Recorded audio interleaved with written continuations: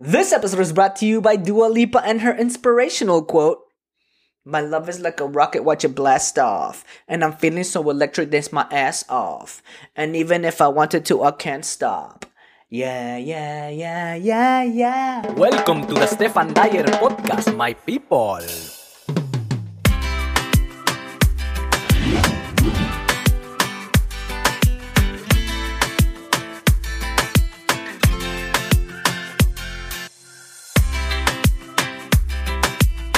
Hello, my people! ¿Cómo están, damas y caballeros? Welcome to the Stefan Dyer podcast, where I welcome people with remarkable stories for amazingly vulnerable conversations. This episode with Rebeccah Love was beautiful. Vulnerability at its best. The thing I love the most about Rebeccah is that she speaks up, and by speaking up, she literally gives a voice to those who have lost it, which is part of the purpose of this podcast, by the way. And she also does something extraordinarily well, which is healing through sharing. In other words, by sharing so much, she heals in the process. Here's her bio so you can get a bit more excited, because I'm very excited. Rebeccah Love is a Toronto-based filmmaker, writer, visual artist, and community organizer. She studied at the University of King's College, then completed a BFA in film production at Ryerson University, and an MFA at the University of Guelph in creative writing. She has produced 8 short films focusing on love, illness, and neighborhoods. These stories have played on TIFF, VIFF, FNC, Kingston, the Future of Film Showcase, and CBC. Now available on CBC Gem, Rebeccah's latest short film, Parlor Palm, looks closely at the intersection of psychiatry and climate change. Here's a description so you can get excited. An overworked lawyer attempts to care for his partner while she descends into a climate change anxiety-fueled manic episode. Ooh. You can actually see the trailer in the show notes if you actually want to see it. And you can jump straight into the movie, into the short film on CBC Gem, because I'm also putting the link in the show notes.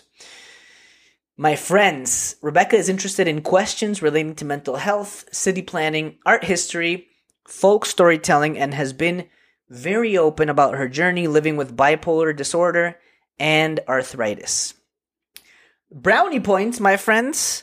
If you're listening to this episode on Spotify or watching the episode on YouTube and you want to leave us a comment, review, like, and or subscribe, bunch of brownie points. You're getting 1 billion brownie points. And even more brownie points, if you really like the episode, share it on your social media, Facebook, Instagram, Twitter, Grindr, ICQ, High Five, whatever you want, and share it and tag us. Instagram stories, we love. Tag us there at Stefan Dyer, at Becklev, BEKKLEV.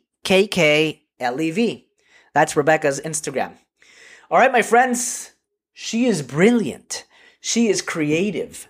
She is one of my favorite writers. Enjoy this episode with Rebeccah Love, like I know you will. In 3, 2, 1, go. Welcome to the Stefan Dyer podcast. I have here the unbreakable, the unmistakable, the highly capable, the legend, the genius, Rebeccah Love. How are you, Rebeccah? Hi, how are you? Thank you so much for having me today. This is lovely. Listen, I am a big fan of yours. Obviously, we know each other probably like 15 years ago or more. Yeah. Because I went to boarding school with Patrick, your brother, with P. Love. Yeah. Who's a great friend. And because of Patrick, when we were in Quebec and then we came to U of T together, I met you and your dad. We would drive us to Sunday soccer. Yeah. I've been to your house so many times. Yeah. Your mother, Bridget, is a lovely, lovely human being as well. And we haven't talked in years. It's been a long time. But I've been following your journey, and I am the biggest fan, not just of your short films and your movies but your writing on Facebook. You've been I think I was telling you behind the scenes that I think one of your biggest talents in line with me telling you why I invited you, which is a podcast tradition. One of your biggest talents is verbalizing what you're feeling. And in many ways, because you've been so open about your mental health, because you live with bipolar disorder and arthritis, and you've been very open about this, I think you've given a voice to those who have lost it or don't want to speak up.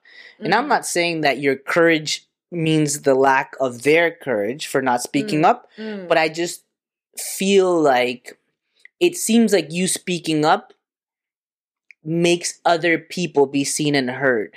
So I just wanted to tell you that before we started, and Thank you. that's a big reason Thanks. why I invited you, apart from our friendship through Patrick and your parents being kind of in a way second parents to me, because I didn't have really anyone here, and for the longest time I would go to your place, do soccer. Patrick was one of my best friends, so very happy to have you here. Well, we always loved having you over, and you always brought the jokes, and you're a wonderful soccer player, and we all have very fond memories of hanging out, and like Mom is often saying, how's the fun doing? And like, it's, it was a lovely time. It was a fun time getting to know you, and I'm so impressed with everything you've accomplished. It's wild. I just see everything you're up to, and it's inspiring, I think. And I think a lot of people look at you that way. They look at what you've done with your life so far, and they say like, I wish I could do that. Or like, how does he make this happen? Because it's so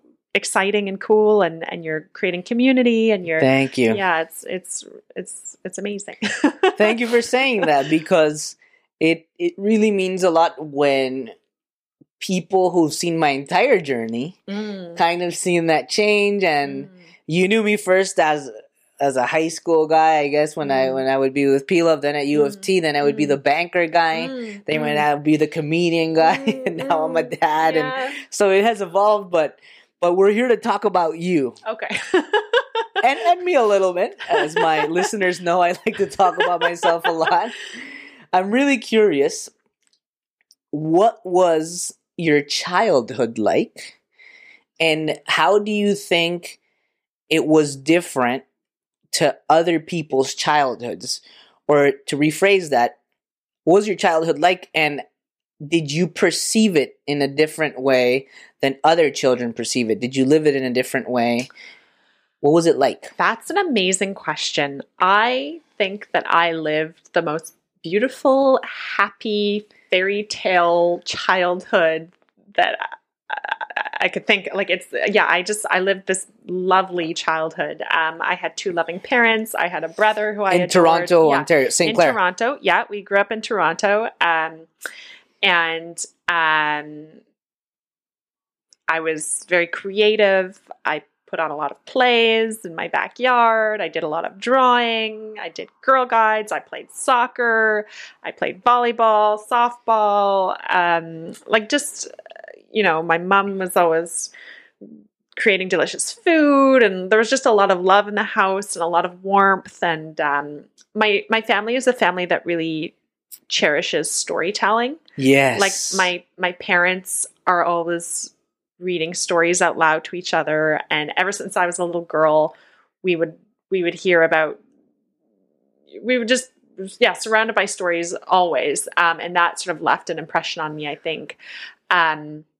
So childhood was blissful. It was like I look, because later on, and we'll maybe get into this, I had some struggles with my life, just dealing with mental health issues and physical health issues. So I would always sort of look back to this little stretch in my life being like, well, this was such a happy time in my life, and try to sort of celebrate that and just. Definitely. Yeah. It seems like your parents are different, but they are a killer combination. Oh, they work very well together. Your mom is energy. It's like passion, like screaming, smiling, being welcoming in the house. And Peter is the kind, I mean, not to say that your mom isn't kind, she's really kind, but Peter is like quiet, kind, just behind the curtain, just helping everyone out. I remember he would drive me like from Sunday soccer.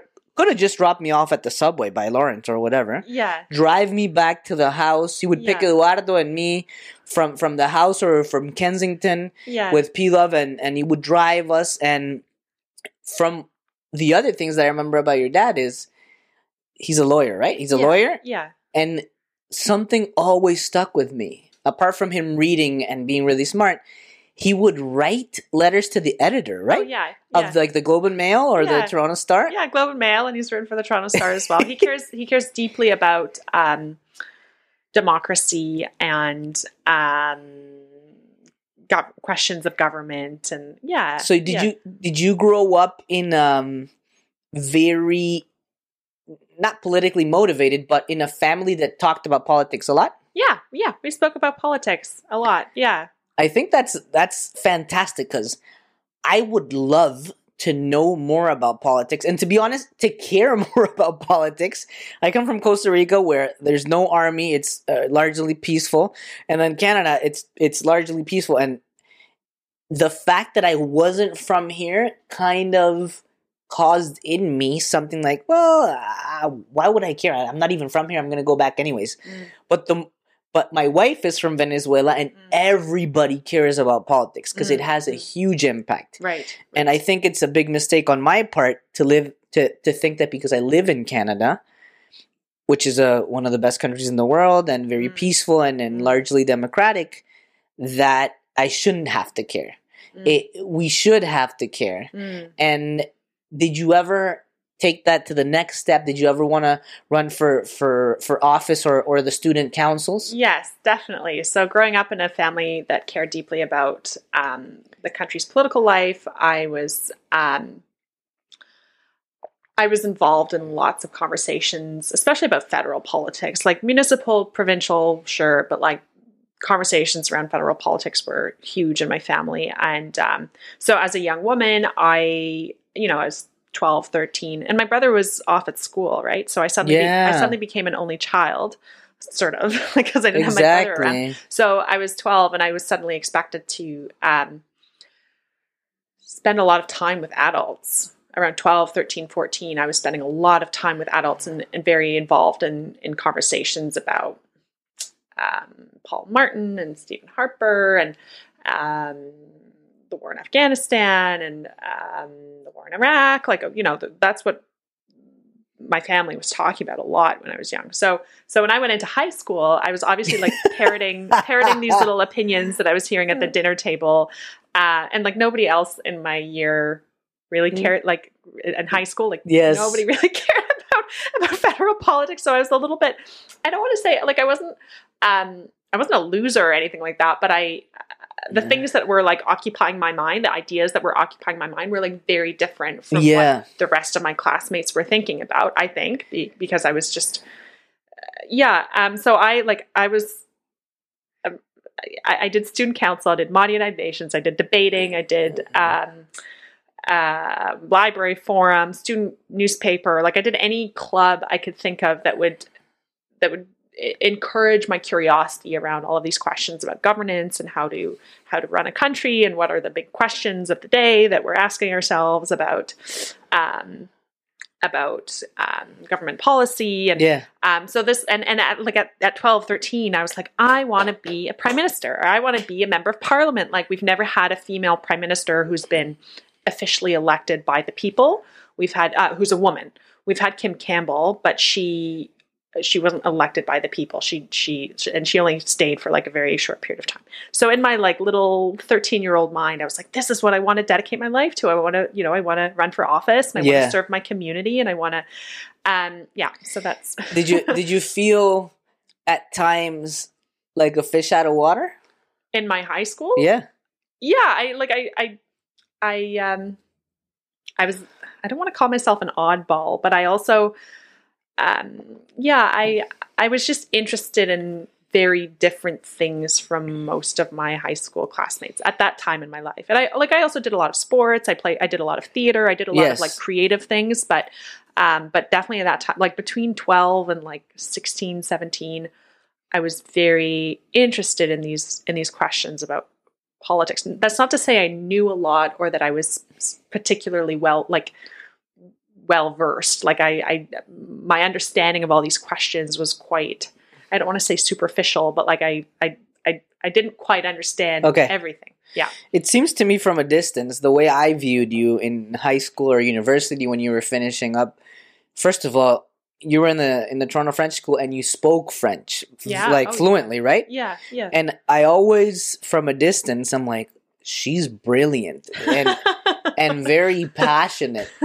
And it always seemed to me like you and Patrick, coming from your parents, like growing up in that household, you both had a deep sense of passion and appreciation for specific things. Yeah. And I think now that I'm 33, not that I'm very old or whatever, but it seemed like that's half the battle. Like sometimes my wife and other people tell me like, I wish I was passionate about something. I wish I found that, you know? Right. And P-Love, I remember when we got into university, he was all about Apple.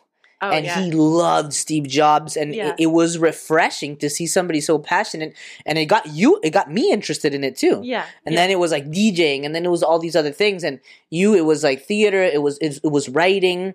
You had all kinds of things, and I'm like, wow, like what am I passionate about apart from soccer? You know, comedy came later on. It seemed like I thought I was funny, but nobody else thought it, and I didn't even think you could do this as a career.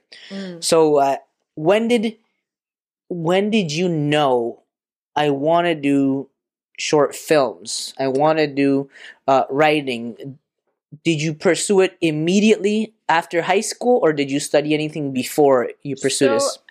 So they're kind of concurrent interests, if that makes sense. It's like on the one hand, I'm interested in politics. On the other hand, I was very, very interested in theater. I acted in all the school plays all throughout high school. And then in my summers, I would work at a theater arts camp at Upper Canada College, like just doing a lot of theater. Yeah. And in a sense, they're very similar. Theater and politics, like they're really they intertwine, right? They're performative, both of them. And you're both in both arenas, you're wrestling with very complicated ideas. And there's a lot of sort of staging or performance, persuading. Yeah, they're very similar. It's the extrovert. Like if you're an extrovert, if you have a lot of energy that enjoys sort of externalizing and engaging with lots of people and getting up and standing in front of a group of people and talking, like they're both so similar. I love that. Yeah. So I was doing a lot of theater. And I was very interested in playwriting and directing. And so started with theater. That's how it started. And this camp that I went to at Upper Canada College was like, it was unreal. Like there were all these counselors who were just really fascinated by theater and art. And it was a wonderful experience for me. And so I bought my first camcorder when I was 16. I saved up my money from working at the summer camp, and I bought my camcorder. And I started just filming just random things, almost like little documentaries or little moments. Like, if you have your iPhone and you just film random things, like with Instagram stories. I was in one of your first. I'm not sure if it was the first one, but I remember P-Love and Nick and me were in a couple of these. Yeah, you were in Pitching for the Heights, which was my first film. So there's a whole story. I don't know if you want me to get into it, but I went to university for my first year of university, and I was elected into student government.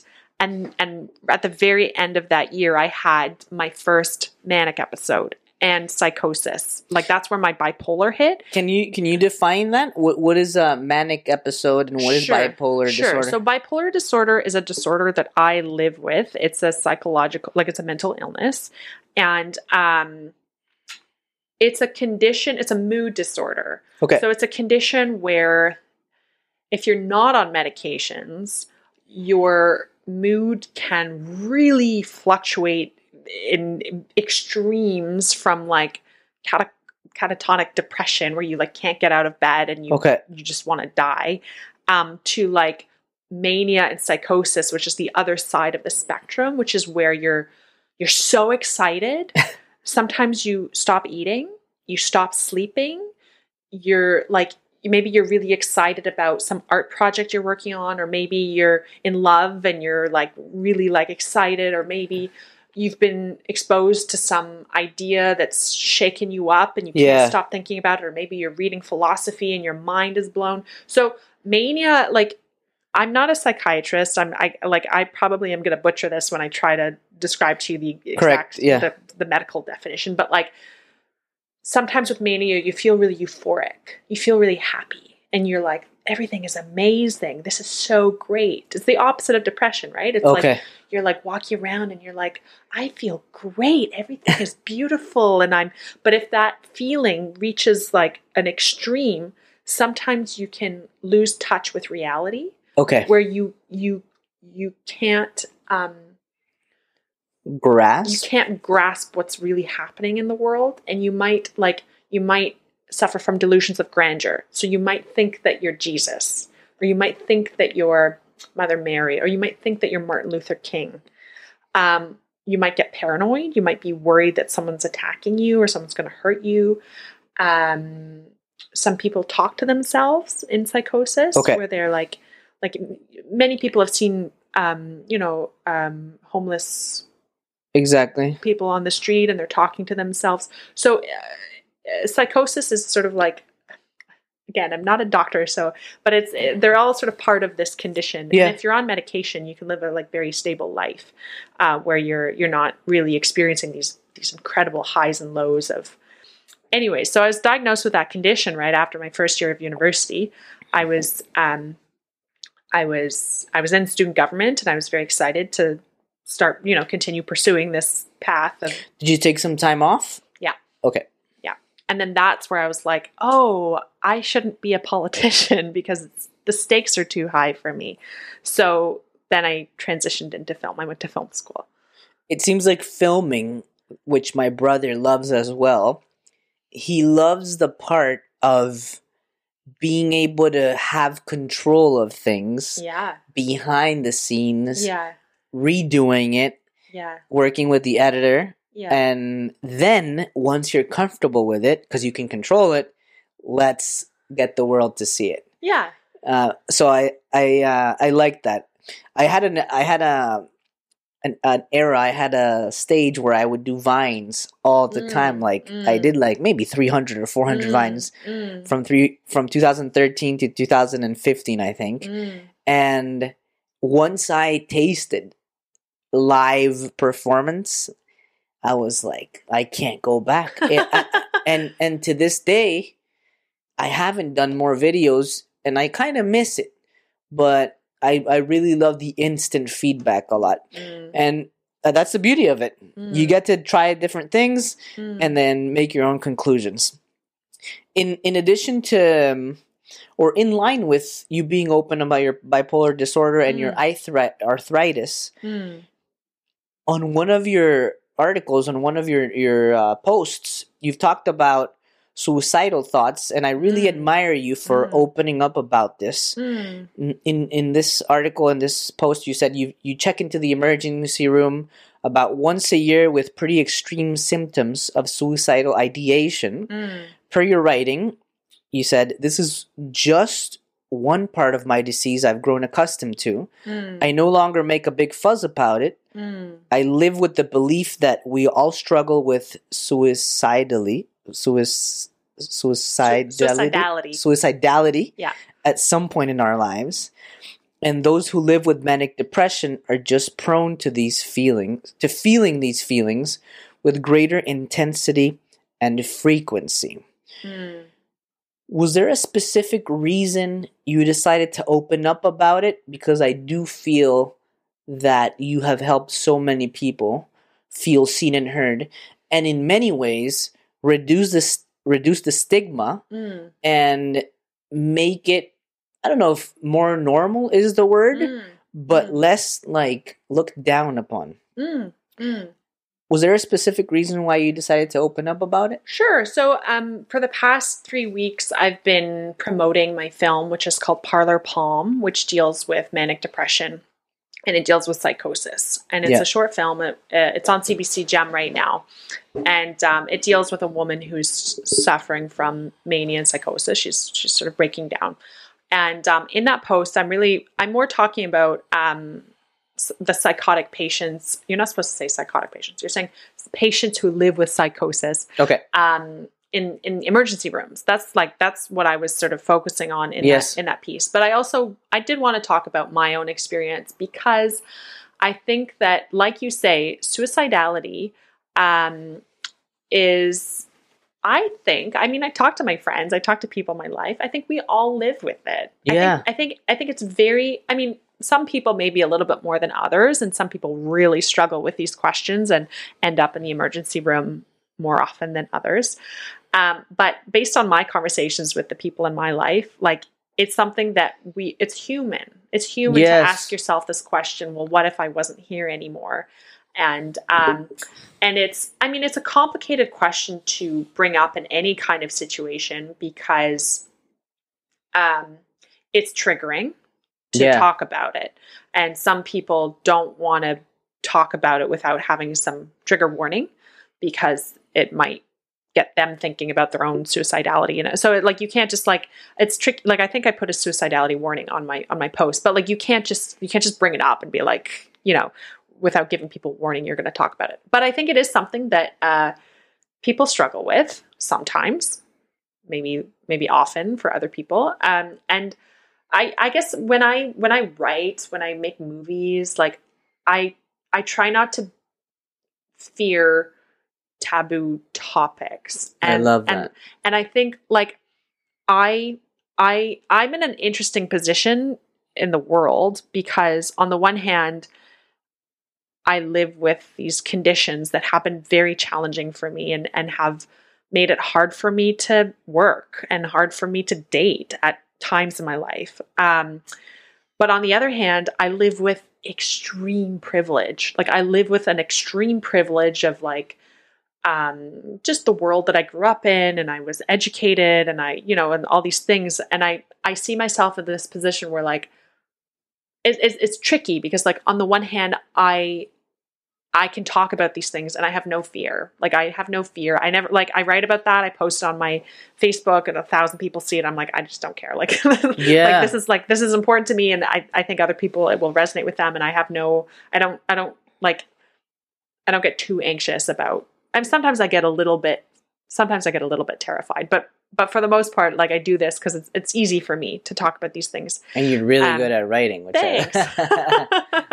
I deeply admire you, apart from all the other things. Yeah, but I think we just need to get more people talking about these things and opening up about what they live with and their struggles. Because when I was first diagnosed with bipolar, I was so alone. Like, nobody was talking about bipolar publicly. Nobody was talking about psychosis publicly. So what ended up happening is I stewed in my own shame, and I was so embarrassed, and I was isolated, and, like, I felt so alone. So that's where I'm like, okay, now I'm at a different stage in my life, and, like, maybe there's some teenager out there who's just been diagnosed with some kind of complicated mental health condition, and it's so important to communicate to them that, like, your life isn't over. Like, you can still do really exciting things. Like, you're still a loved person. Your pain is important. Your story is important. You should be able to talk about your stuff if you want to. If you don't want to, that's okay. But, yeah. Thank you for sharing that. When you mentioned the word privilege, I'm really interested in your opinion about this, because sometimes in my party phase, 2013, 14, you could say 15, I would be a fucking party animal. And the next day, I would have something that I call, not a hangover. It wasn't a hangover, because I felt incredible the next day, like, as if nothing would have happened physically. Yeah.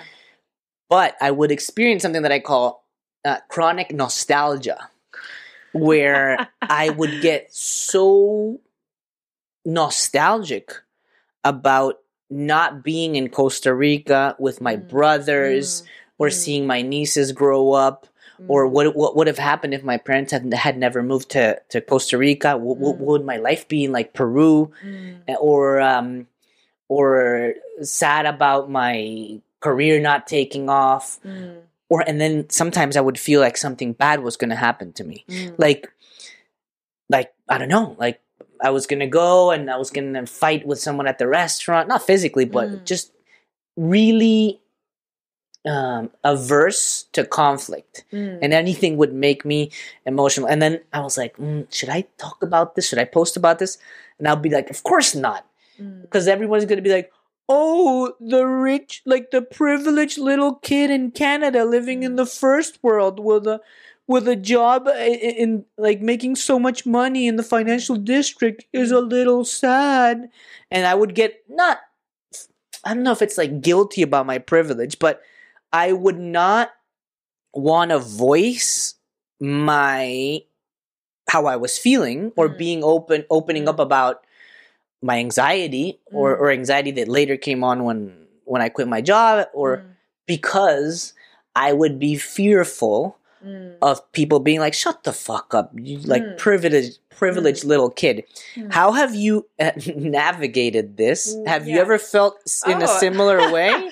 Well, I get these kinds of comments. I get these kinds of comments from people being like, Rebeccah, you're so privileged. Stop whining about your life because like you're being self-pitying and you're not acknowledging your own privilege. And there's so many people out there who have it way worse than you do. So sit down. I've definitely had those kinds of comments, and I'm not angry about them. And I don't resent being told these things, because I think it's sometimes an important perspective to hear. I mean, we have this notion of space and how much space you're taking up. And if I'm taking up all the space being like, oh, my life, it's so hard.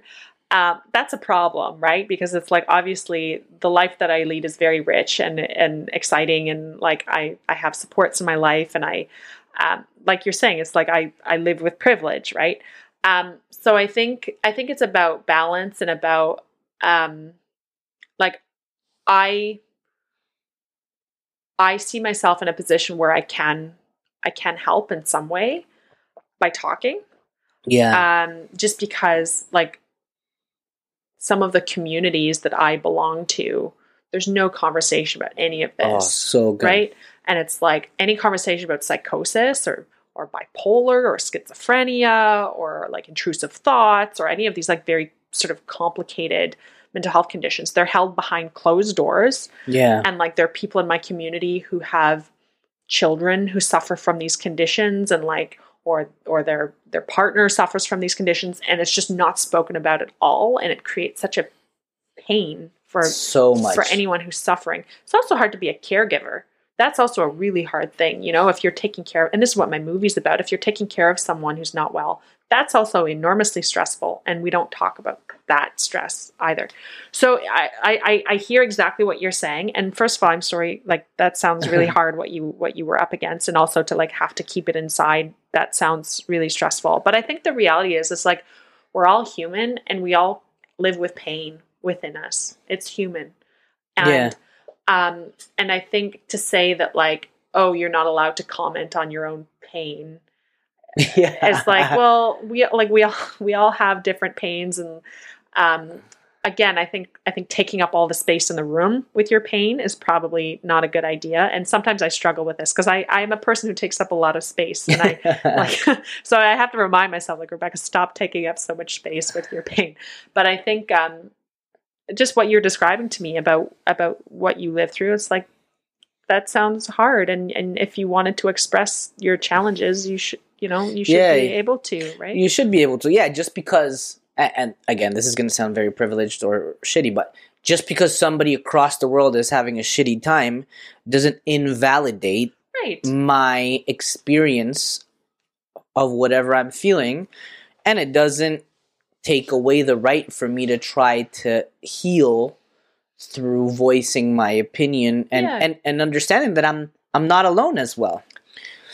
Definitely. And I think what you've just said about like voicing as a way of healing. Yeah. Like that's all I've done my whole adult life is like I create my movies, and it's some of them deal directly with the conditions that I live with.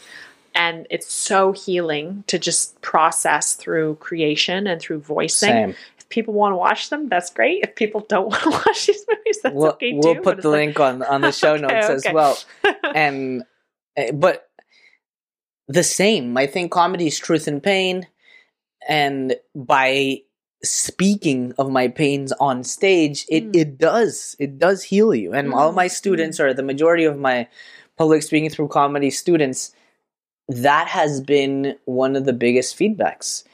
I feel so much better, and I feel so much more confident about who I am after this course. When you're a creator, a writer, a director, and you have to constantly be promoting your own work, which you're doing right now, and you're going to radios, you're writing, you're doing all these things, and I've done it when I've toured in other countries. It can be draining. Oh my gosh, that's all I've been thinking about to this smile and pretend like everything's all right. I have it all figured out.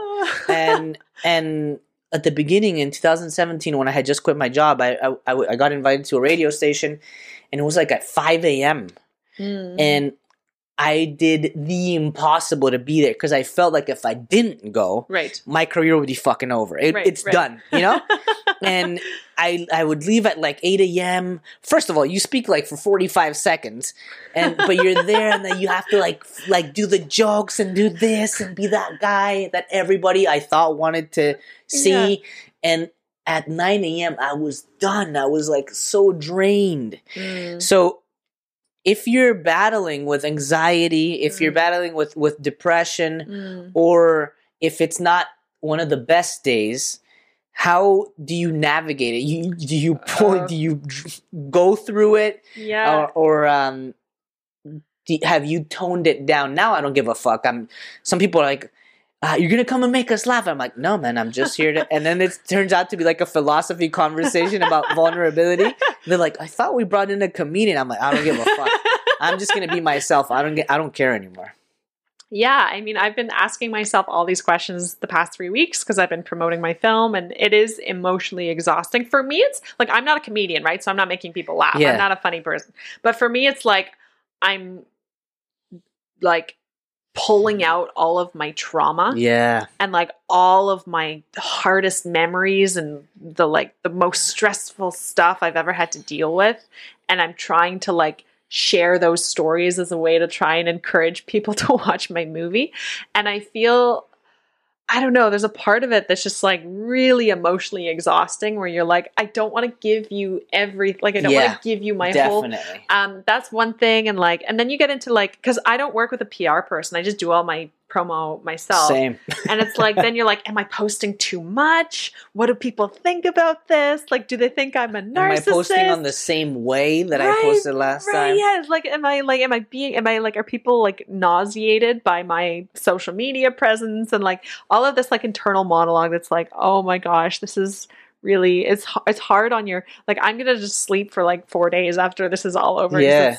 But it's also really exciting. It's really exciting. And like, I feel so grateful to be able to speak with you and Thank like, you. and other people. It's like, you know, for people to be even paying attention to your work, that feels nice. So it's like, it's all of this combination of like, it feels good, but it's also like it asks so much of you. You have to give everything. And, so I'm learning, right? I'm learning. I feel for artists and directors and musicians that got to do all these interviews, even comedians doing all these interviews. And what I hate the most, and I'm not, again, not complaining about my situation, because now it's like, oh, the comedian complaining about having to do all these interviews.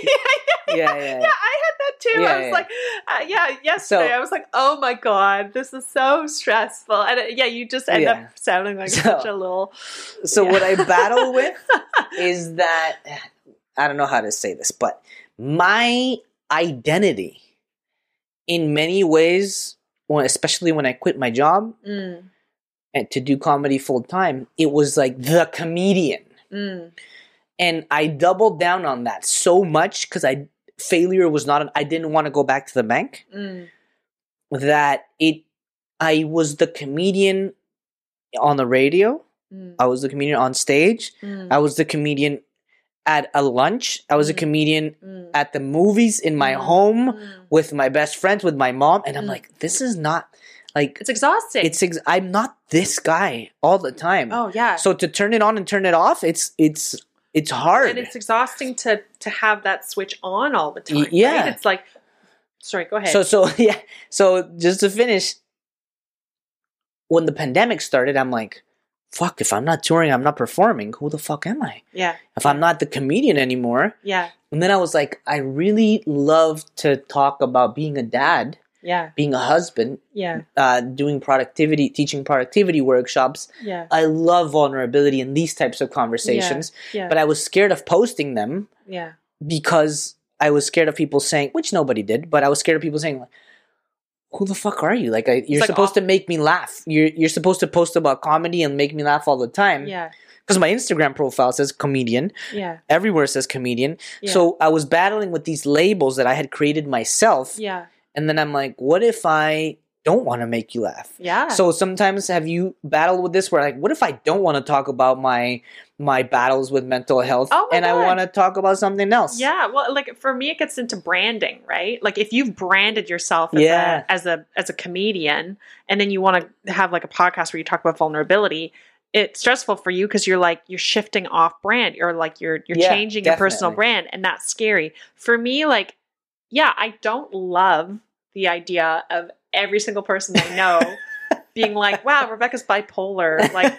Like that's all there is to her. That's her whole life story. She just, I mean, I'm personally fascinated by my disease. I think it's really interesting. Yes. I could just think about it forever. And I find it really, really, really interesting. And like, I'm very interested in the questions I'm exploring in my work and like the intersection between mental illness and creativity, all this stuff I find fascinating. But I don't love the idea of being pigeonholed into like, this is your whole identity. You are and I mean, it's my fault because I'm the one who's like, hey, everybody, I'm bipolar. but like, you know, there's so like, we're multi-dimensional humans, each of us. And, you know, we may have, that's one part of me, but like there are other parts of me that I would love to like explore. And I'm inspired by you saying that you do your comedy stuff. But you also wanted to explore vulnerability in podcasts. Like there are lots of parts of me that have nothing to do with my illness that I haven't really explored as much. And so I hear you. And it's a struggle. It's a struggle. Yeah. It's a decision too. And for the longest time, I would resent myself or kind of punish myself. Why can't I just fucking focus on one thing? Right. Because I've loved so many things. Right. And then I'm like, okay, I didn't think I was so attached to my banker identity. And then after I quit, I'm like, fuck, who am I if I'm not a suit and tie guy downtown living the life? And then with comedy as well.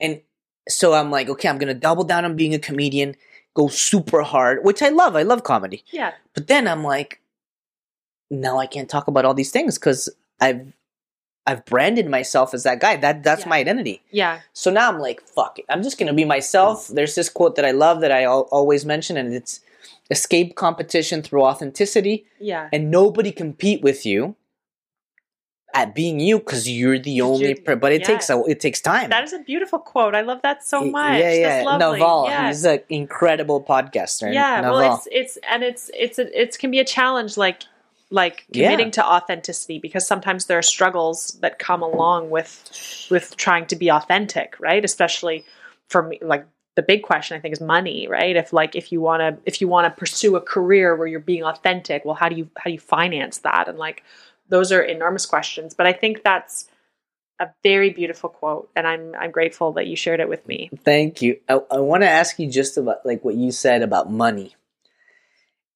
One of my biggest mental hurdles was being a banker. It sounds sexy, and it's socially remunerated. Like it's socially you're well compensated. Compensated not in money, but back home. Oh my God, the banker. Oh, he's like a senior manager in Canada, Scotiabank, an international company. And I fucking love status. I love winning in every single I'm really competitive. I love winning and looking like I'm winning. So when I made the conscious decision of quitting, and now I'm a comedian like a fucking loser. Because if not in America, if you're not a doctor, an engineer, or an art or a lawyer, you're a loser in many countries. And now you and I went to private schools here, and it's impossible to not compare yourself or to go on Instagram or Facebook and not worry about how you're going to be perceived. Or even if you don't voice it or post, when you go to meetings or parties or with people that you've gone to high school, and like I was like, oh, I'm a doctor, I'm studying medicine, I'm they don't say it, but like 6 figures, blah blah blah blah blah. I have this house, and they drive in with a BMW. Meanwhile, you're just like hiding as you're coming out of the TTC. So it's have you battled with that? Oh my God, have I ever? So I'm the alumni relations like person for my year. So I'm responsible for bringing everyone together for reunions. And I am the one person in our year who did not pursue like a high salary. Like I do my own thing. It's very different from, yes. And I have these conversations. I once had a conversation with a man who worked in banking who I went to school with. And he was like, so you're just an independent filmmaker? Like, how are you going to afford to send your kids to private school? And I was like, I battled with that, you know, a lot. Anyways, like I talk to a lot of people. Like I'm constantly in conversation with all kinds of people. I have all kinds of people in my network who I talk to. And what I'm just beginning to realize is that like that fancy house, that fancy car, like they don't make you happy. Yes. Right? So good. And a lot of people who work these like doctor, lawyer, and like they might be very happy with their lives, but they might be totally miserable because they're overworked and they don't have enough time to do the things they want to do. And I know a lot of people who wanted to pursue careers in the arts, but then they were attracted to the high salary of the like high income career. And then they had to abandon all of their art. And then they might wonder one day, like, what would have happened if I had pursued my art career? Anyways. Naval, just to compliment that really quickly, Naval, the guy of the quote, he says that money doesn't make you happy. Right. But what it does is it cures the common causes of unhappiness. Right. But what people think is that it makes you happy. No. So they'll pursue it. Hey, it's cool if you pursue it because you love that job or whatever. But they'll pursue it or they'll glamorize it. Yeah. Thinking that it'll make them happy, but all it does is it fixes the common causes of unhappiness, like hunger and like not having a home. But it doesn't do more. Now you'll still need it eventually. Yeah. So yeah. Can you pull the mic? Sure. Yeah. Continue.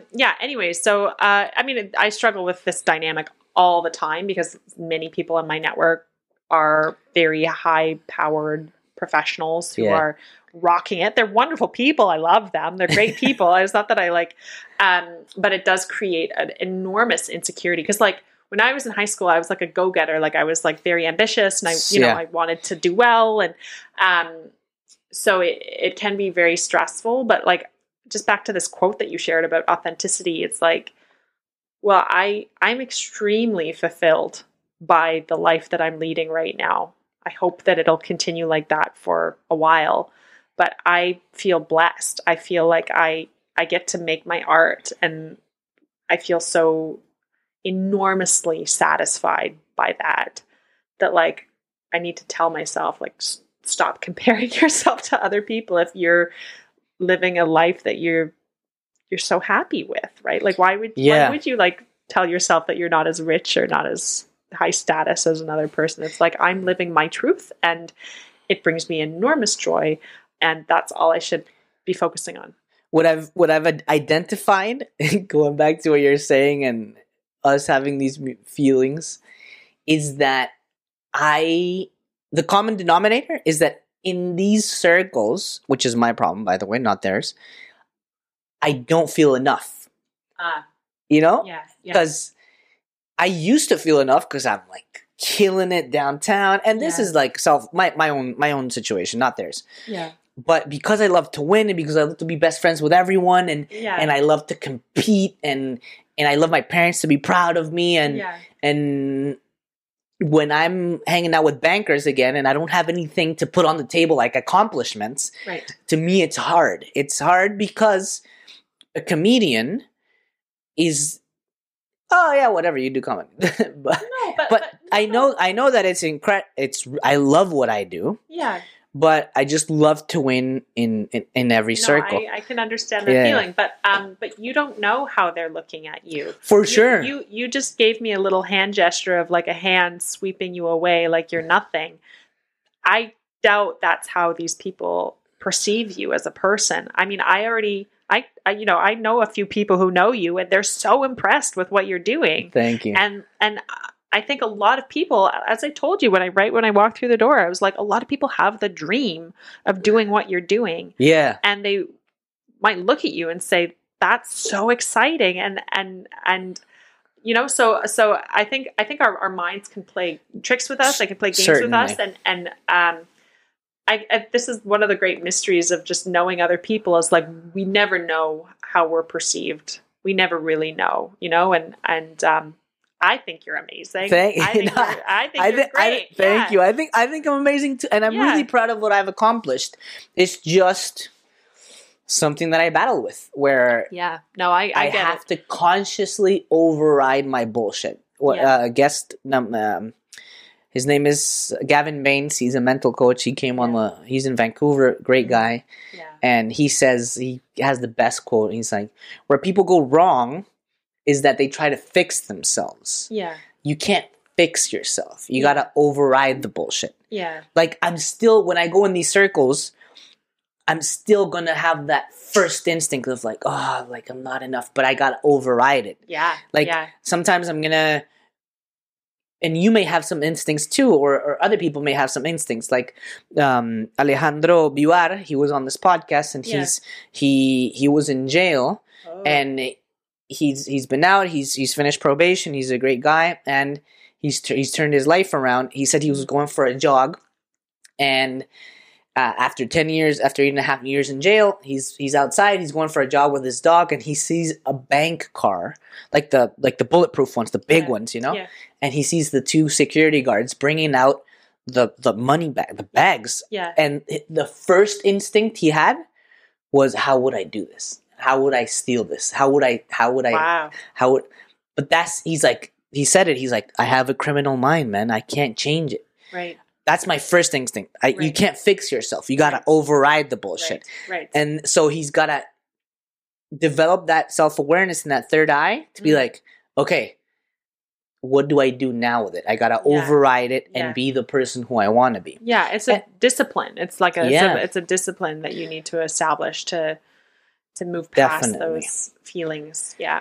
I have some rapid fire questions for you. This is the second this is the second part of the podcast. Okay. And it's a much shorter part. So say anything that comes to mind. Okay. So what is one thing you can't live without? Such a hard question. Can you give me like 30 seconds? Yeah. One thing I can't live without. It could be something physical. It could be your iPhone. It could be your camera. Probably my family.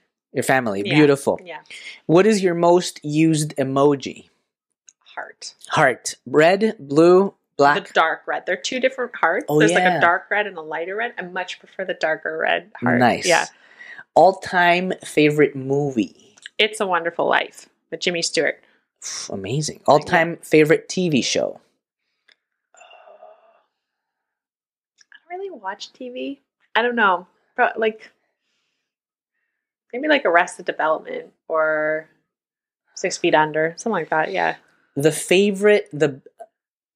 Out of the films that you've done, which one is your favorite? Probably Parlor Pop, my most recent one. Beautiful. Yeah. If you could invite 3 people, living or dead, so they live right now or from the past, or celebrities, whoever you want. If you can invite 3 people, living or dead, to your home for dinner, who would they be? Virginia Woolf. Who is she? She's a writer. Okay. She's a writer, yeah. Maud Lewis, who's a painter. She's a painter from Nova Scotia, I think. And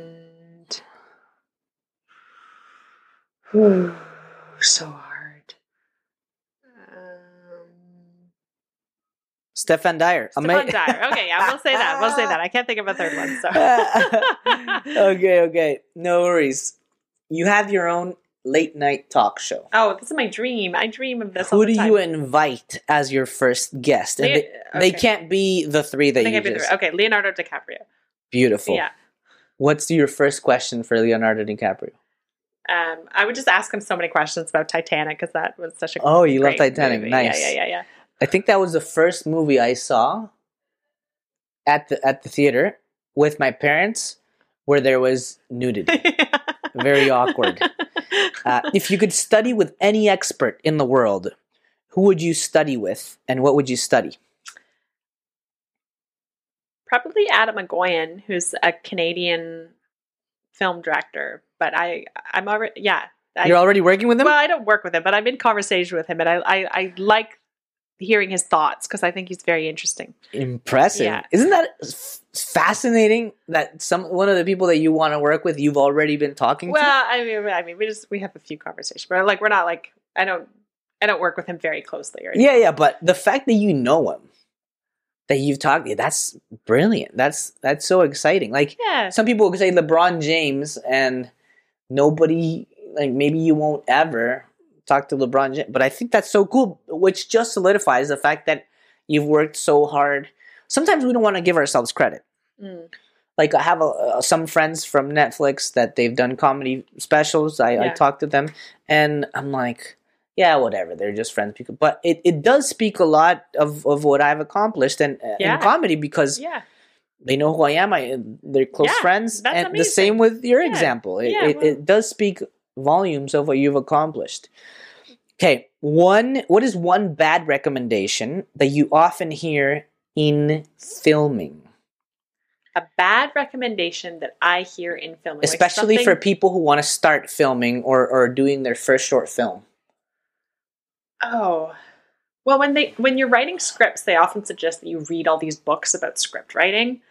And I really disagree with that. I think I think that filmmaking is most interesting and powerful if you try and base it on your own life experience and not think too much about formulas or, the experts' recommendations. Like escape competition through authenticity. Yeah.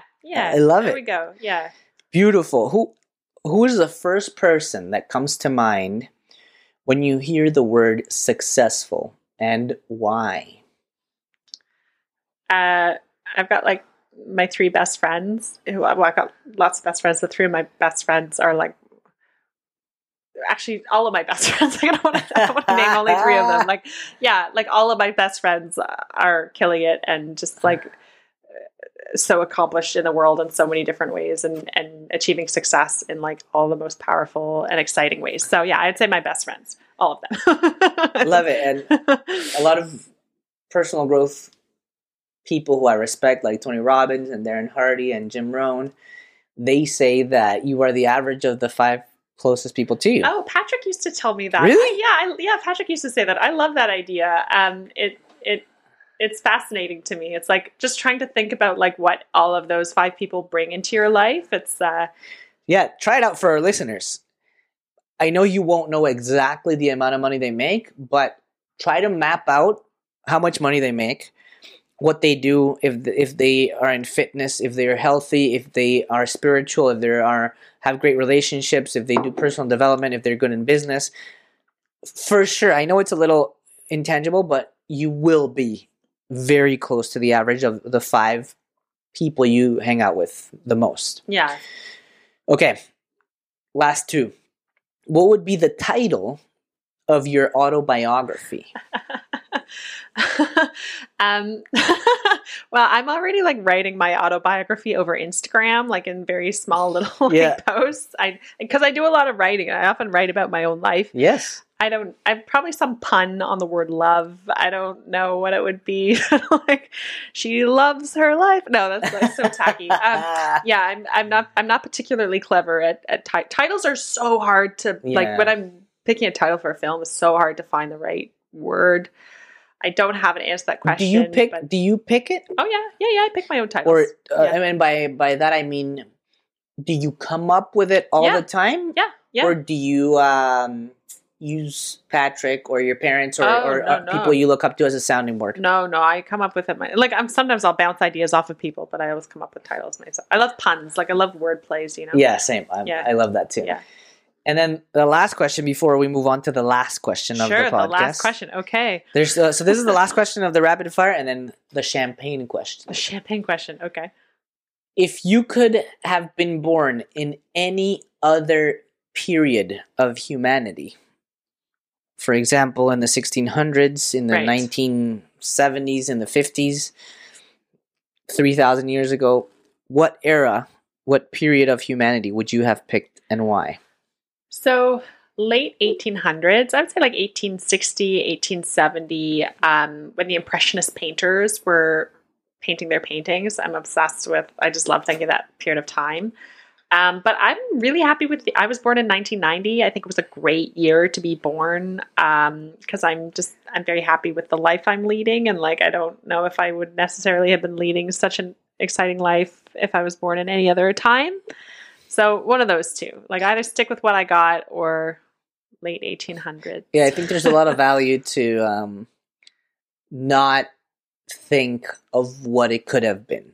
Because that has driven me crazy. Yeah. Just think of what my life would have been if I stayed in Costa Rica, or if I was born in Peru, or if I stayed in El Salvador or Quebec, or the bank. Oh, yeah. Okay, we've come to the end, and this champagne question is the question that all our guests get. Sure.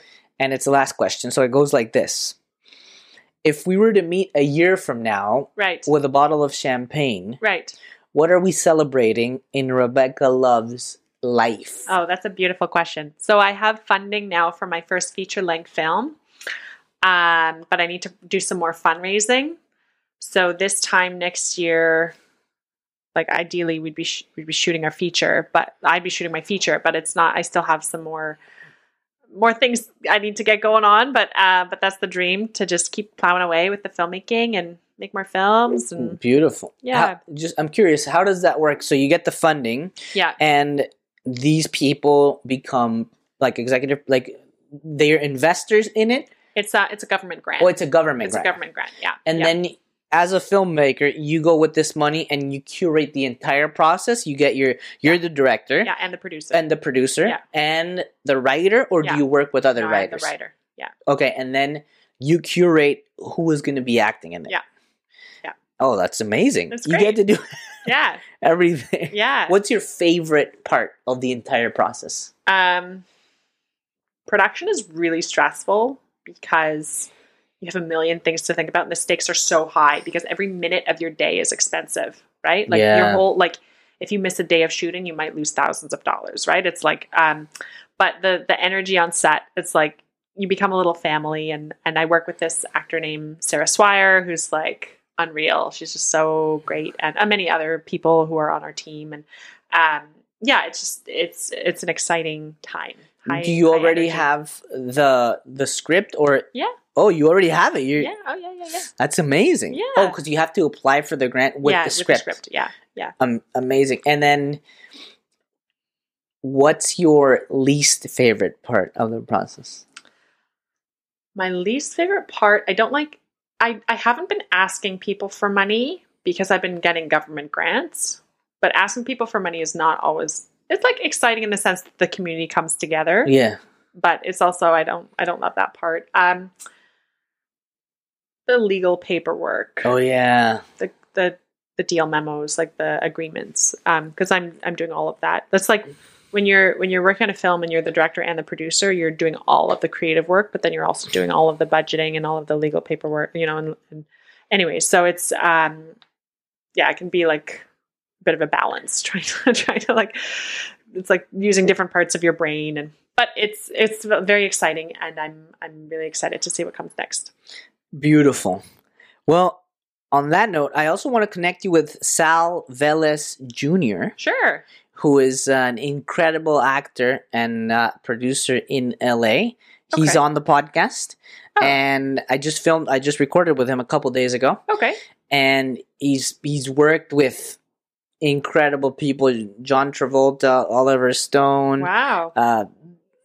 Michael Key, like so many people. I don't even know, but you probably know them, all of them, because they're pretty big in the That sounds industry. very exciting. With Ben Affleck, he just did The Way Back, I think it's called, the movie, and he's always looking to work with new people, to meet new people, and I think you would be a great Amazing. fit. Well, I'd love to get connected with him. For sure. He's a fantastic guy.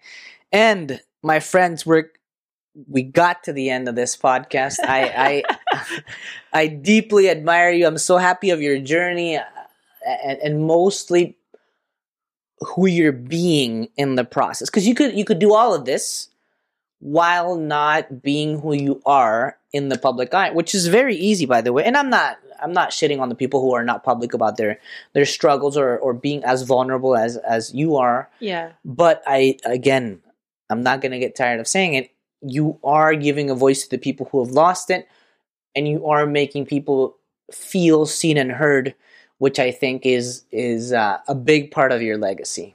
Well, so continue doing that. I will continue to follow your journey. And now, do you have any closing remarks? Well, I just want to say thank you so much for having me on this show. This has been such a wonderful experience, and I feel really honored to be here talking with you. And it's also just nice to see you, because it's been quite a while. But this was a great conversation. Thank you so much for having me as your guest. Thank you, Rebecca. Big hug to you. Big hug to Patrick, your brother, who I love deeply, to Peter and Bridget, who have been second parents to me, especially when I was at U of T. So kind and so loving. Even my mom went to have dinner at your place when she was here. Yeah. And she always asks me about them. Oh. So big hug to the Love household, to the Higgins household, to the Love Higgins family. And Rebeccah Love, Stefan Dyer on the Stefan Dyer Podcast. Ciao, ciao. Gracias por escuchar el Stefan Dyer Podcast. Arrivederci, my people.